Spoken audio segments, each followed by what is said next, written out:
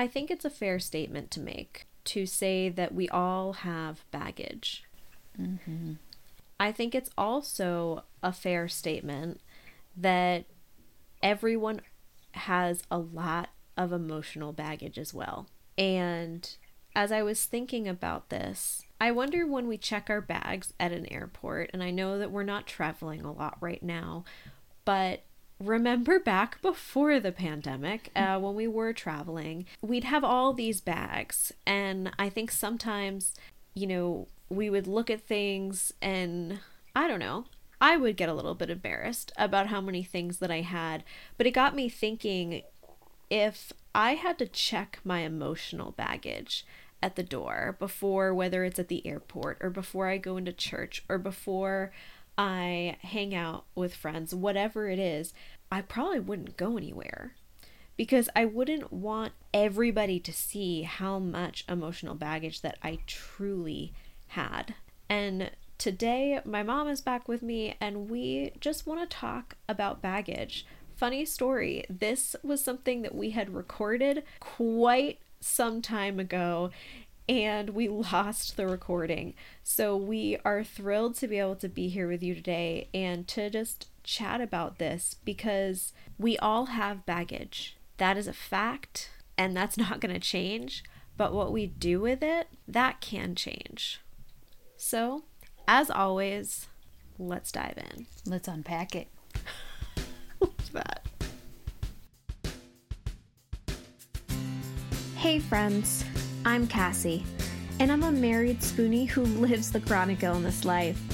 Here each week, I'll challenge you to live intentionally and authentically, where every spoon you use has a purpose and every step you take matters. Welcome to Chronically Cultivating. So, anyone who knows me, but I think more than most, my mom could definitely tell you that I overpack.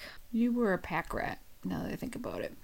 But especially on trips and stuff. Yeah, but just in general, you liked all your things around you. You liked all your stuff. And I think you're a bit of a preparer, like well before anything with chronic illness or anything. Mm-hmm. You just kind of want to have all those things that you might need. Yeah, that is a really good way to put it. And of course, once we've gotten to the place where I'm at with, EDS and the things that come with that, my baggage is very different. Jared and I know that the suitcase that I need for clothes is significantly smaller than the medical suitcase. Yes. Like, those are two completely different things. And then there are normally other bags on top of those bags. And bringing all of the extra medical supplies and all the extra braces and the wheelchair, like, there are so many things. And this was about a year ago. It was before... Right? It was almost right before the pandemic, like in a sense of right before we all started quarantining. Yeah, I think we had a quarantine like in March in our area, and this was early February because it was around the Super Bowl. Yeah. Yeah. And I had a friend who was picking me up. My mom was going to meet us there. We were all attending this women's ministry conference. It was like local, but we were staying at a hotel. Yep. And the night before, Jared was helping me pack, and I looked at him and I said, I don't think I want to go. And he was like, why? You've been talking about this for weeks. Like, you've been so excited. What do you mean you don't want to go? And I was like, no, I don't want to go. Because, look, like, it's not, if mom was picking me up, then I'd want to go. And he just kind of looked at me and was also, I think, in that mindset of, I'm almost done helping you pack all of your things. I'm not unpacking all of this stuff like, again. Like when you're going somewhere. I don't know where, but right. You're going, Yeah. We're using all this. That's a fair assumption on his part. Yeah. So he was like, what's the difference? What's the difference between Lauren coming and picking you up? And all of you guys know Lauren. She is one of the Power Sheet Prep gals. And he was like, what's the difference? And I said, because she's going to see all my stuff. And Jared looked at me and he was like, she's here at the house all the time. She knows that you have a lot of stuff. Like, everyone knows that you have a lot of stuff. And I was like, yeah, but it all has to fit in her car. And there's nobody to help her get stuff into the car. Like, because it was for a weekend, 2 nights And then probably I would say 2.5 days because it was one of those like Friday evening start. And I have all these things. And then remember, I have my wheelchair. I have the tools that we need for the actual conference itself, my huge pillow. So all of those things put together, I didn't want Lauren to have to see all of those because I didn't want her to have to just carry it all, and I don't want to ask somebody to do that. But I ended up still having Lauren come, and I actually brought it up with her in the car. I said, I need you to know I'm so embarrassed about this. I'm so sorry. And she just goes, Cass, I know what your life brings. I prepared for it. That's why I made sure my car was clean. You don't have to be embarrassed about that. I am so thrilled that I was able to help you. But that could have gone a totally different way had I just let myself keep thinking. And honestly, the more that I was thinking, the more emotional baggage I was creating also. True. So you had physical baggage and Yep. emotional baggage. And that's kind of a hot kind of term, emotional baggage. I mean, it has been for a long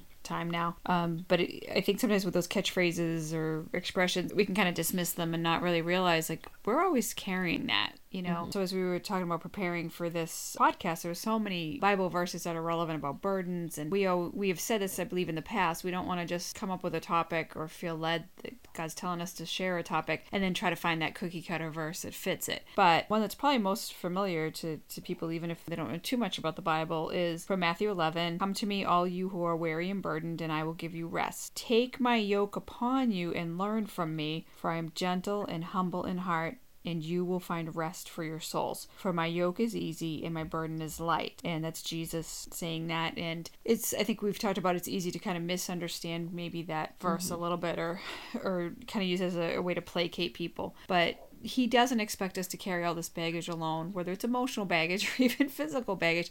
We're not alone, but yet we try to do it on our own will and on our own knowledge. And as we were chatting about this, we kind of wanted to break down a little bit of the different kinds of baggage, different examples of that, but also different ways, you know, as we love our practical tips. We probably have a little suitcase of that, don't we? I know, right?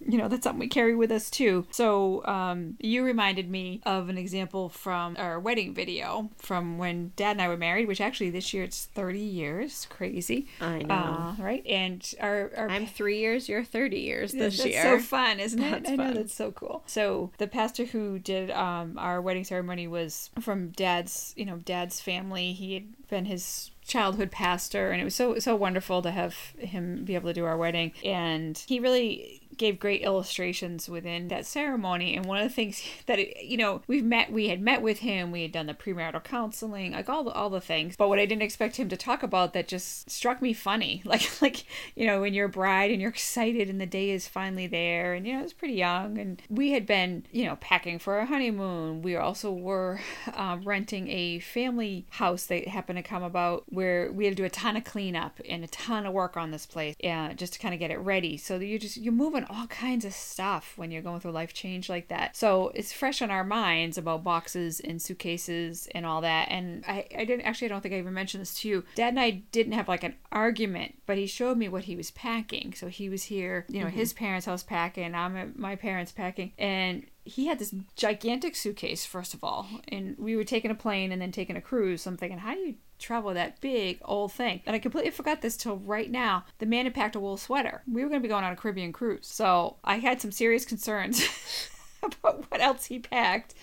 So there was that on my mind. And then he was like, well, you have a lot of stuff. And like in general, you know, and of course, that's just how we girls are, you know. That's where I get it from. So when the pastor ever started mentioning in his message at the wedding that each of us, that Dad and I and, you know, the bride and groom, come into a relationship with our own baggage, I literally did a little smirk, like it's on video. And I'm an eyeball roller. I think I've confessed that before. And I don't mean eyeball like being sarcastic and cranky. Like I just use that as a response, just like somebody might smile. I might just roll my eyes too. So we really discovered that quite a bit in the video that day too, because there's evidence of my eyeball rolling at that comment about baggage. So it struck me as funny, even though I absolutely knew what he meant, like, or believed I knew what he meant at that time at my age. You know, we both, and he really, you know, gave this beautiful illustration of Christ and the church and the bride and all of that. But just we all come with baggage. and that we need to understand that about that other person. Even if it's a lot of positive experiences and things, we have our own point of view from where we've come from, and how do you meld that into a marriage? And thankfully for us, we figured that out, and we've had all kinds of changes in our baggage. We've had more burdens that have happened. We've had others that we've been able to let go. We've had upgraded luggage, as I joke about. There's a lot of ways that you can think about that, but I think what's really important is that we're always just thinking about what emotional baggage do we have? Are we using skills to deal with that? And like you and I were discussing, you can think that something is from your past or whatever it is, pick any burden, that you've kind of maybe healed from that or moved on from that, and then there can be something that triggers us to remember that situation or whatever. And what do you do with that baggage? So I think that's kind of where we were going to go today with some of this. So what was kind of funny as a bride hearing about baggage, and he used an example of behind us, of course we're facing him and the congregation, so all our loved ones are like behind us, right? Because we're facing the pastor in that moment. He's like, just imagine behind you all this baggage. And of course, I'm imagining very stylish baggage too, because that's how I was. But yeah, we all carry some baggage. And what do we do with that? I guess it's kind of today's little chat. Yeah, and also looking at that and saying how does our luggage change, especially emotionally. Just to be really clear, we're more so talking, right now about emotional baggage, because that's something that we carry with us everywhere, as you were saying. At some point we have to look at it and say, are we carrying too much? Are we not carrying enough? Or have we taken something upon ourselves to carry that we don't need to? I think that there are a lot of those things, and something that I find with dealing with past, whether it's trauma or life experience, whatever that may be, when we get into situations that remind us of those things, it's like the whole suitcase at that point just like explodes open. And we have a choice to be able to say, well, do we want to just pack this all back up and wait for it to explode the next time? Or do we want to try to work on this? Because it's not saying that the bag won't explode next time, but we may be more prepared for the bag to explode. Yeah, and if you're thinking about visuals, I'm thinking about like, did you ever try to shove so much in a suitcase? You're literally like, they show those funny TV shows or whatever, and someone's sitting like, hey, come sit on the suitcase for me because I can't get this zipped up or whatever, snapped in. Or you manage to get everything in. That thing is so heavy. Oh my word. Should you be doing that? Some of the work that I do now is ergonomics within the nursing job that I have. Is sometimes somebody would complain about a shoulder discomfort or wrists or whatever it is. And I'm just thinking of this now. I had somebody who came to see me about like ongoing just kind of her back and this and that. And of course our work environment can contribute to these things, but so often I find that it's not, in the type of work that this person was doing, it's not a repetitive use injury. It's, what are you doing? Like, what are you doing? How do you get to work? What are you bringing in with you to work? How do you, you take flights of stairs, you take the elevator, you park where, you do what? So fortunately, this person had actually just come from where her office was. It's kind of a campus that I'm at. So she had her purse with her. And, after getting to know her and she sees that I'm trying to help her, I was like, can you do me a favor? Can we weigh that? Because we had a scale obviously in there. So heavy. And that's all on one shoulder that she was slinging that. And that didn't even include like her lunch bag, her laptop, there's other stuff that was still in her car. So what we found for her case was dividing the weight more evenly, which we should all do, right? You think about all the junk we're all carrying. But that's kind of a lesson for life too. And that was enough for her to actually, that was enough of a change. Dividing up the weight, seeing what she could get out of that bag that she didn't even need. We do overpack even for work. If you're somebody who works, we worry about, let me have this there, that there. We're doing a healthy food challenge, like a healthy nutrition challenge at work. March is Nutrition Month, and I was thinking, I should bring a couple things to work that I used to keep at work that I haven't. So it's kind of some basics that you can put with your lunch or whatever. Well, that first day, I'm carrying all that junk in my bag, and then my coworker was doing that too. She had like a special salad dressing and different things. So how were we bringing that into work? Was I throwing that all in one bag? Was I dividing that up? She was smarter. She had divided hers all up more ergonomically than I had. But sometimes that's a big part of it too, is you can't always get rid of some things. If you can, that's great. But you got to divide the weight up. And maybe sometimes let someone else help you too. Yeah. Letting someone else help is a huge part of it because it's really hard. You have to be very vulnerable with somebody to be able to go through literally physical or emotional baggage that is a piece of you that you are sharing with somebody else, and you're trusting them with that experience or whatever it is that you're sharing with them. And there are going to be times that we can't necessarily replace negative memories. We definitely can't erase them. But there are things that we can do to try to start moving forward to make it better for next time. And I think of you sharing with me when you would draw blood at the hospital, how you saw that image of the bag starting to kind of like explode and unzip, and how you had to help reframe what was going on. Yeah, and that position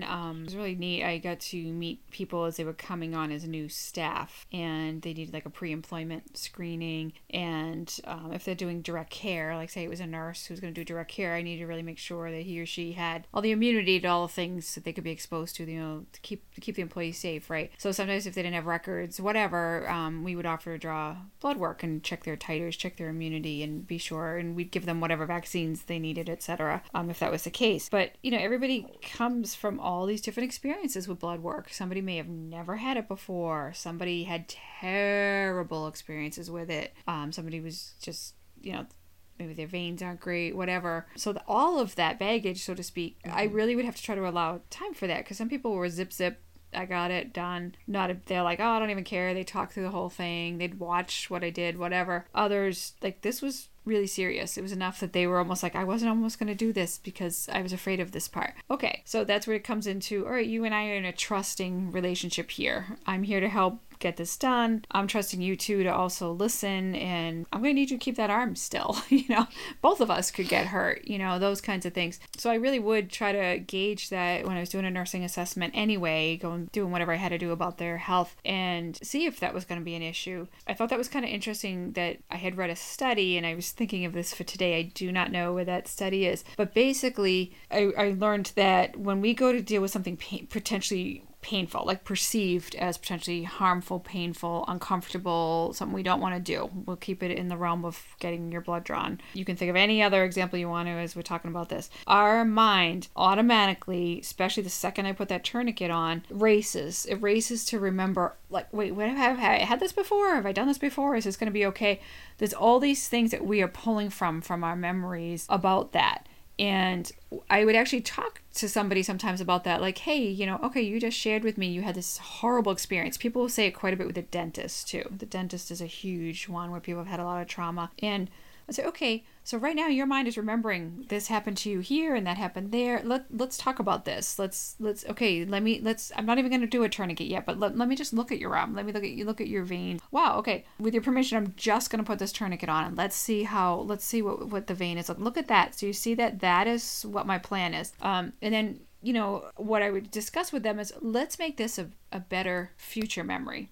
So that today you will be able to draw on this experience, didn't mean any pun with drawing, but you will be able to recall this and be like, oh yeah, I was really nervous, but this is what we did. This worked really well, and they're going to remember that, I hope. And I can't say 100% of the time I got everybody's blood perfectly. Maybe I got it and, the vein collapsed or whatever. And guess what? There's a second stick. But not often. I really did have a very good track record. By that point, I had been doing this for many years in some capacity or another. And my first time doing phlebotomy regularly, it was with very challenging patients. So that really helped me, not challenging mentally or attitude. They were just physically, it was very challenging to get blood work from this particular population. So that helped prepare me for this. So I guess hopefully you're not freaked out about thinking about blood work. Don't get hung up on that.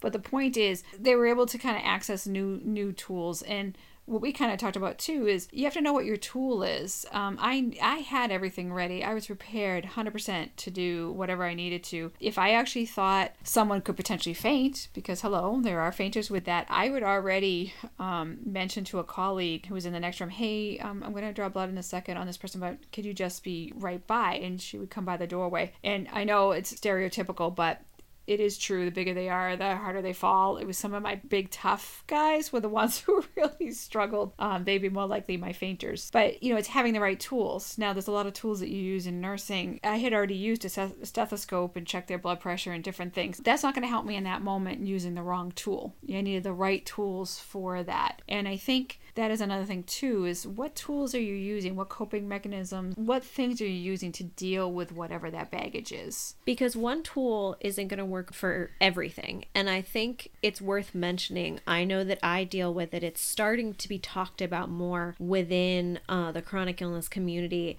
But medical PTSD is real. Oh, yes. It is so very real. And one of the reasons that I think we can get so worked up is just even hearing my mom say the word tool. I would not be surprised if somebody thought of a toolkit. Yes. And here's the thing, friends. I am right there with you. I don't typically use the word toolkit. It's not exactly worth remembering in that sense of I have a lot of experience of, you know, people and doctors saying, let's put all these things in your toolbox, but leaving out some tools and just expecting the ones that were in there to work for everything. Yeah. And here's the thing. Breathing techniques are great. They are helpful. They are. Absolutely. There is a place, a time, and a place for them, and they are needed. They are a tool. But breathing techniques are not going to fix my dislocated kneecap. Now, it may help me, you know, as they're putting the kneecap back in. It's probably going to help me if I take those slow, deep breaths, but that's not going to stop my pain. Right, because you may be in that moment most likely, and actually that used to happen even with the blood work, we hold our breath. Like I kind of use the expression, we brace for impact. And I find that even if I'm given a vaccine or whatever, I'll have to remind them, hey, I just want you to take a nice breath. And they don't even realize they've stopped. You know, like, oh, you're right. You know, yes, everything was just tense in my body, you know. But again, people, you can think you're so prepared for something. And let's stop talking about even like medical trauma. You could think you're ready to deal with something around a job. You can think you're ready to deal with something around parenting, something, maybe there's been something very complex in your family structure and you think you're ready to talk to that family member.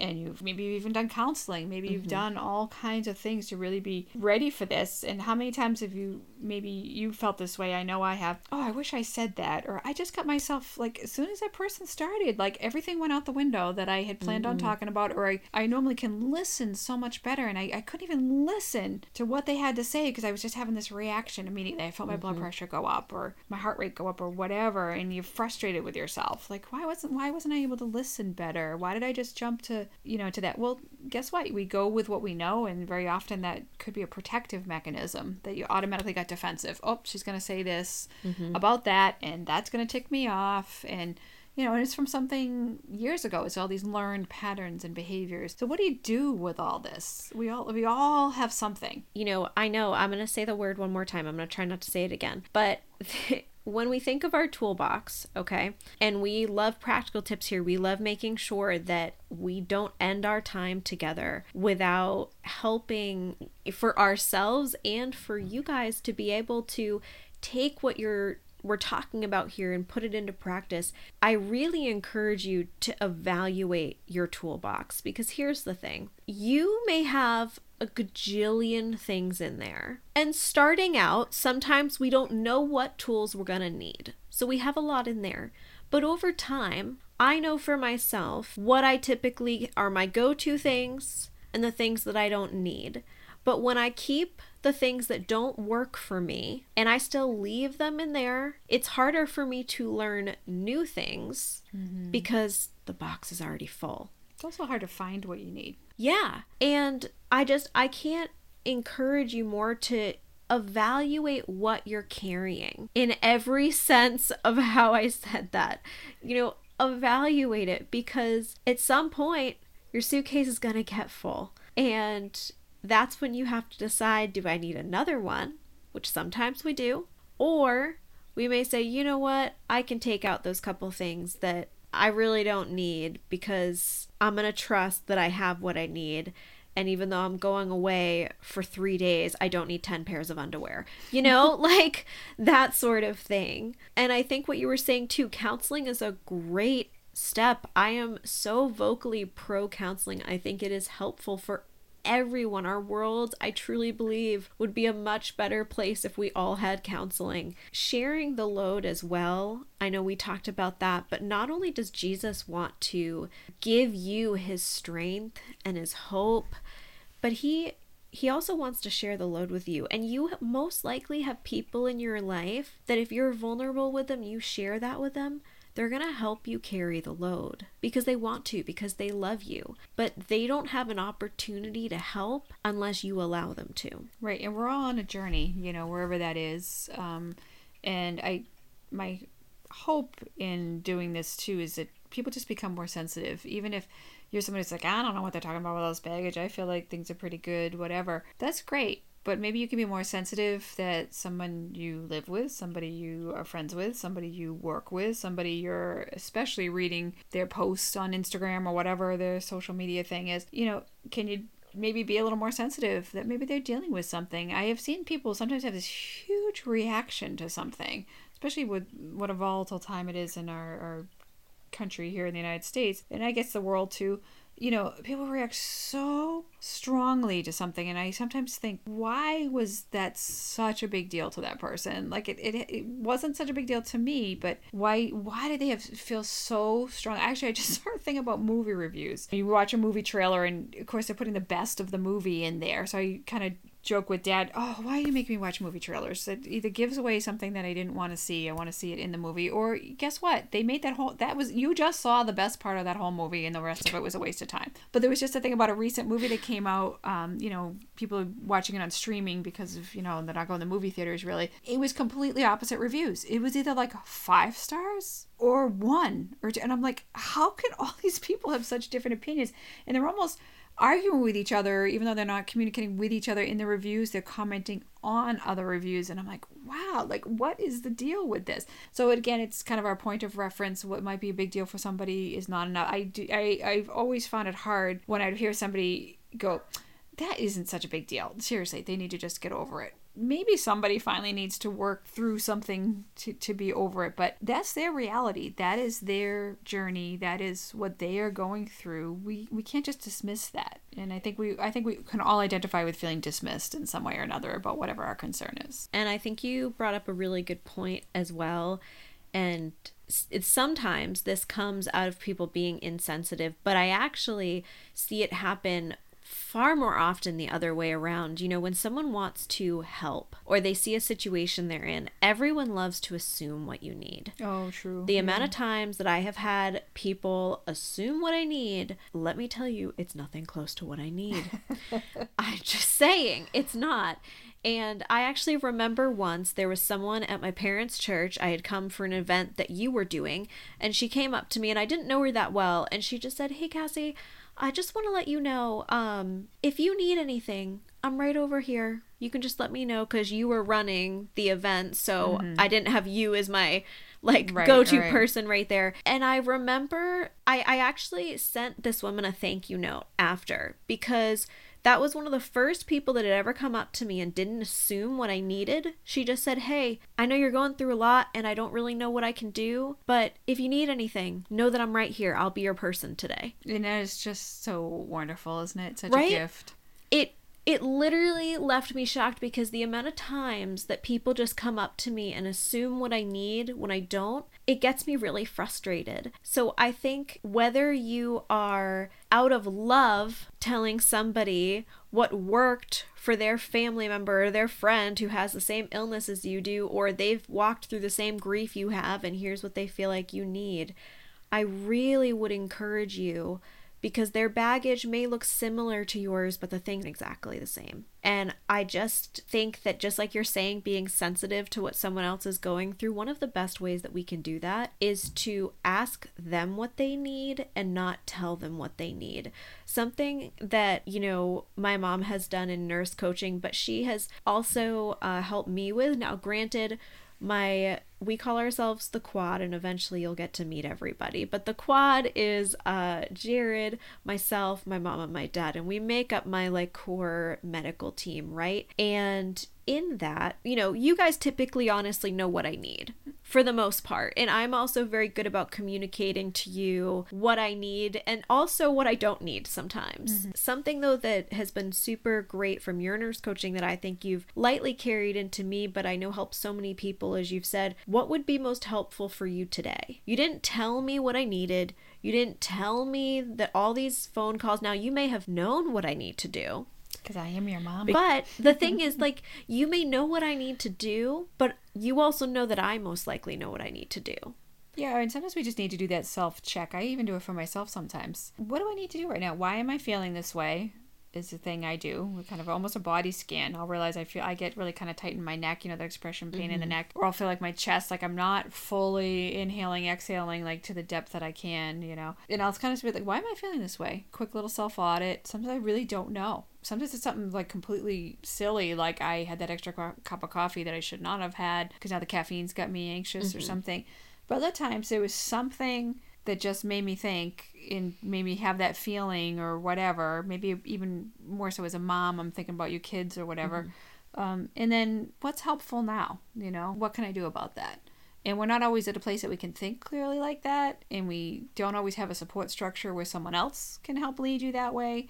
But hopefully just in these kind of podcasts, it'll generate you to kind of think about, well, what can I do? If you look up about being emotionally healthy, there's tons of great resources and faith-based as well, Yep. because we can say, oh, just give it to Jesus. Well, okay, that doesn't help that I can't pay my rent right now and this is happening and that is happening. It is going to help you in the long run, but it's not going to help in that minute.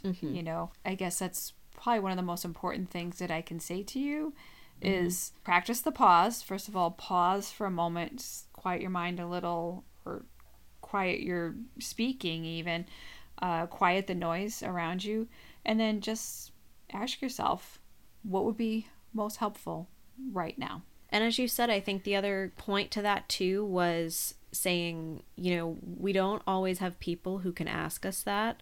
It's wonderful when we do. And it is something that, Jared and I have found something that works for us where I'll say, when one of us, we can clearly see the other is thinking and processing something and has just been quiet, rather than asking a ton of questions or assuming what they need, we will look to one another and one of us will say, can you just think out loud for me for a minute? Oh, I like that too. And then it doesn't create any pressure to each of us, whoever said it. We just listen. We just sit there and listen. And that can be so helpful. So one, talk with the people in your circle if this is effective. And if you don't have somebody to ask you this question today, or you don't have a mom who can encourage you, what would be most helpful right now? And then ask what will be most helpful next. And then unpack the suitcases and try to put them away.